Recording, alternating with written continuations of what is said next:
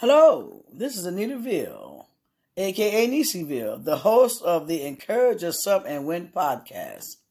This podcast is designed to help us encourage ourselves when we find that there's no one else around. Trials and tribulation challenges will come. What do we do when they come? We encourage ourselves using the Word of God. Let's get busy getting what God intends for us to have, which is success, prosperity, health, peace, and joy. Let's get to it.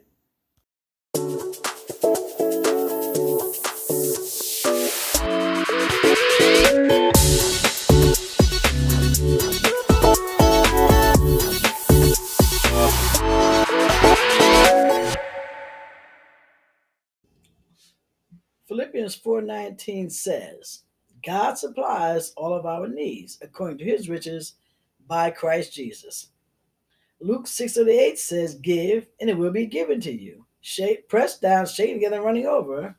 It also says the measure you give is the measure or amount you will be given back or you will receive.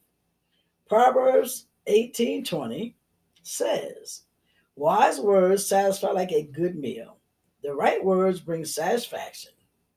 Proverbs 18:21 says, death and life. And we could also say riches or poverty, health or sickness is in the power of our words. Be careful what is coming out of your mouth, what is coming out of your mind, and what actions you're taking. You will get whatever you focus on, speak on, act on. God is true to his word. If you have a job, thank God. If you need a job, thank God. If your job was terminated, thank God. You're probably saying, what? Why should I thank God if I need a job? Why should I thank God if I lost a job? See, the reason you're thanking God is not because of the adversity. You're thanking God that no matter what the adverse situation is, he always has something better for you. How many people have been terminated from a job only to build multi-million-dollar companies? How many people have been terminated from a job only to find a better paying position?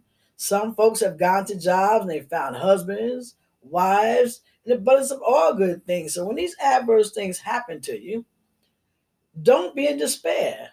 Remember, God is the source of our supply. When we pray, we ask God, oh God, I'm not making enough money in this job. God, I need to make $200,000. I need to be making $1,000,000. But you know what you have to do? You have to trust God in everything you do. Sometimes we stay at a job maybe too long and God has to shake us up and move us. But there are many instances of people who have gone on to become multi-millionaires. People have risen from food stamps to millionaire status. There's all kinds of good things that have come out of adversity. This is why we must remember that God is our source. We must look to God in everything we do. We must have faith. We must have faith that we know there is a better day for us. There is a better circumstance. There is something better always coming to us if we believe. You have to be very careful of what you're speaking, thinking, and saying, because acting on your words can hinder you too. For example, if you say something like, I'm going to kill that person, you may end up killing them. So that's why you don't want to say things like that. Life and death are in the power of how we use our tongue, what words we speak, what actions we take, what frame of mind we allow ourselves to be in. As people who are followers of God, children of the Most High God, challenges are going to come against us. This is why the Bible says there is no trial, test, or temptation that has come upon us, but is common to all men and women. But it also says in the Bible, God is faithful. He will not let us be tempted or tried or tested beyond what we are able to bear. I'm not saying that God puts these things on us. No. He will allow you to be tested in circumstances, but he doesn't put any adverse thing on you because he already knows what you're going to do. That's why we must stand in faith. We must stand, stand, stand, no matter how hellish the situation may seem. There are people who have gone through terrible situations, but they've trusted God and they've always come out on top. Life is meant to be enjoyed. Life is meant to be lived to the fullest. Life is for us to fully enjoy. How do we enjoy this life? We enjoy this life by, when circumstances arise, we don't get flustered. We don't get frustrated. We trust God that somehow He works it out for our good.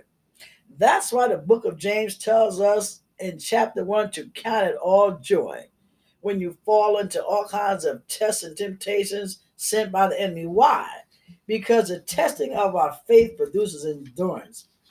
And after we have stood, we will receive the crown God has given us because of our faithfulness. A better job is there for you if that's what you seek. A business is there if that's what you seek. A spouse is there if that's what you seek. No matter what it is you're seeking, it's there, but you must seek it through God's way, which is peaceably, encouragingly. Don't shirk back when the day of adversity comes. Because what does it say? A double minded man or woman is unstable in everything they do. You've got to stand sometime and it looks like the ship is sinking. You've got to stand sometime and look like there's no hope. You've got to stand sometime when it just doesn't seem that there's any way out. You're standing because you know God is faithful to his word and he does for us what he promises to do. And I want to give him thanks and praise right now for his goodness for us. As we go through this day, let us always be mindful of how good God is, how good He has been, and how good He continues to be. Don't focus on the adverse things, focus on the good things in life. Because whatever you focus on, whatever you think about, magnifies in your life. That's why we want to magnify the good. We don't want to magnify negativity. That's of no use to us. We already know what that does for us, and it does nothing too much for us, as we can see. This is why we have to be overcomers. We have to speak like overcomers. We have to act like overcomers. We have to take actions of overcomers. We have to be peaceful while we stand on God's promises, knowing fully that what He promises, He will deliver to us. There's never a time in my life that I've trusted God. He has not given me what He promised to give me. It may not have come the way I thought it should come, but it came and it was always right on time. So I'm here to tell you, keep standing, keep believing. God has many good things in store for us.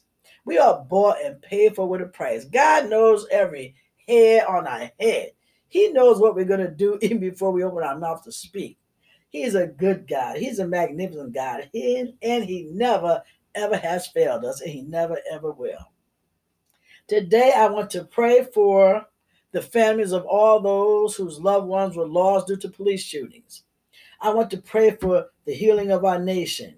I want to pray that all of us are treated equally as we should be because we're all God's children and entitled to the same. I want to thank you today that you saw fit to spend your valuable time with me. I ask that you do something good for someone today. Help a friend, help a family member, help a co-worker, help a stranger, a kind word, a thought, maybe some lunch money for your store clerk would be a tremendous blessing to them. I thank you for your time spent with me. Father God, I thank you for your love, goodness, and mercy to everybody within the sound of my voice. Father God, you're able to do all things, Father God, except fail. Father God, we thank you and we praise you as we go forth with the right minds, with the right hearts. Father God, we will accomplish things in your name that we never thought possible before. Lord, we thank you and we just give you praise. I also want to mention, please go to Facebook and look up The prayer group headed by Lanika Scott, the Millionaire Mom. Please check out her story. You'll be glad you did. Danita Hayes, Flipping Houses for Women Through God's Way. Tiona Blyting, a coach extraordinaire doing God's work. Aisha Lewis, a speech pathologist extraordinaire doing God's work. These are mighty, mighty women of God. They have a prayer line call every Monday, every Wednesday, and every Friday on Facebook at 6 o'clock a.m. Please go and give these women a listen. You'll be glad you did. Father God, we thank you for your love, goodness, and mercy this day.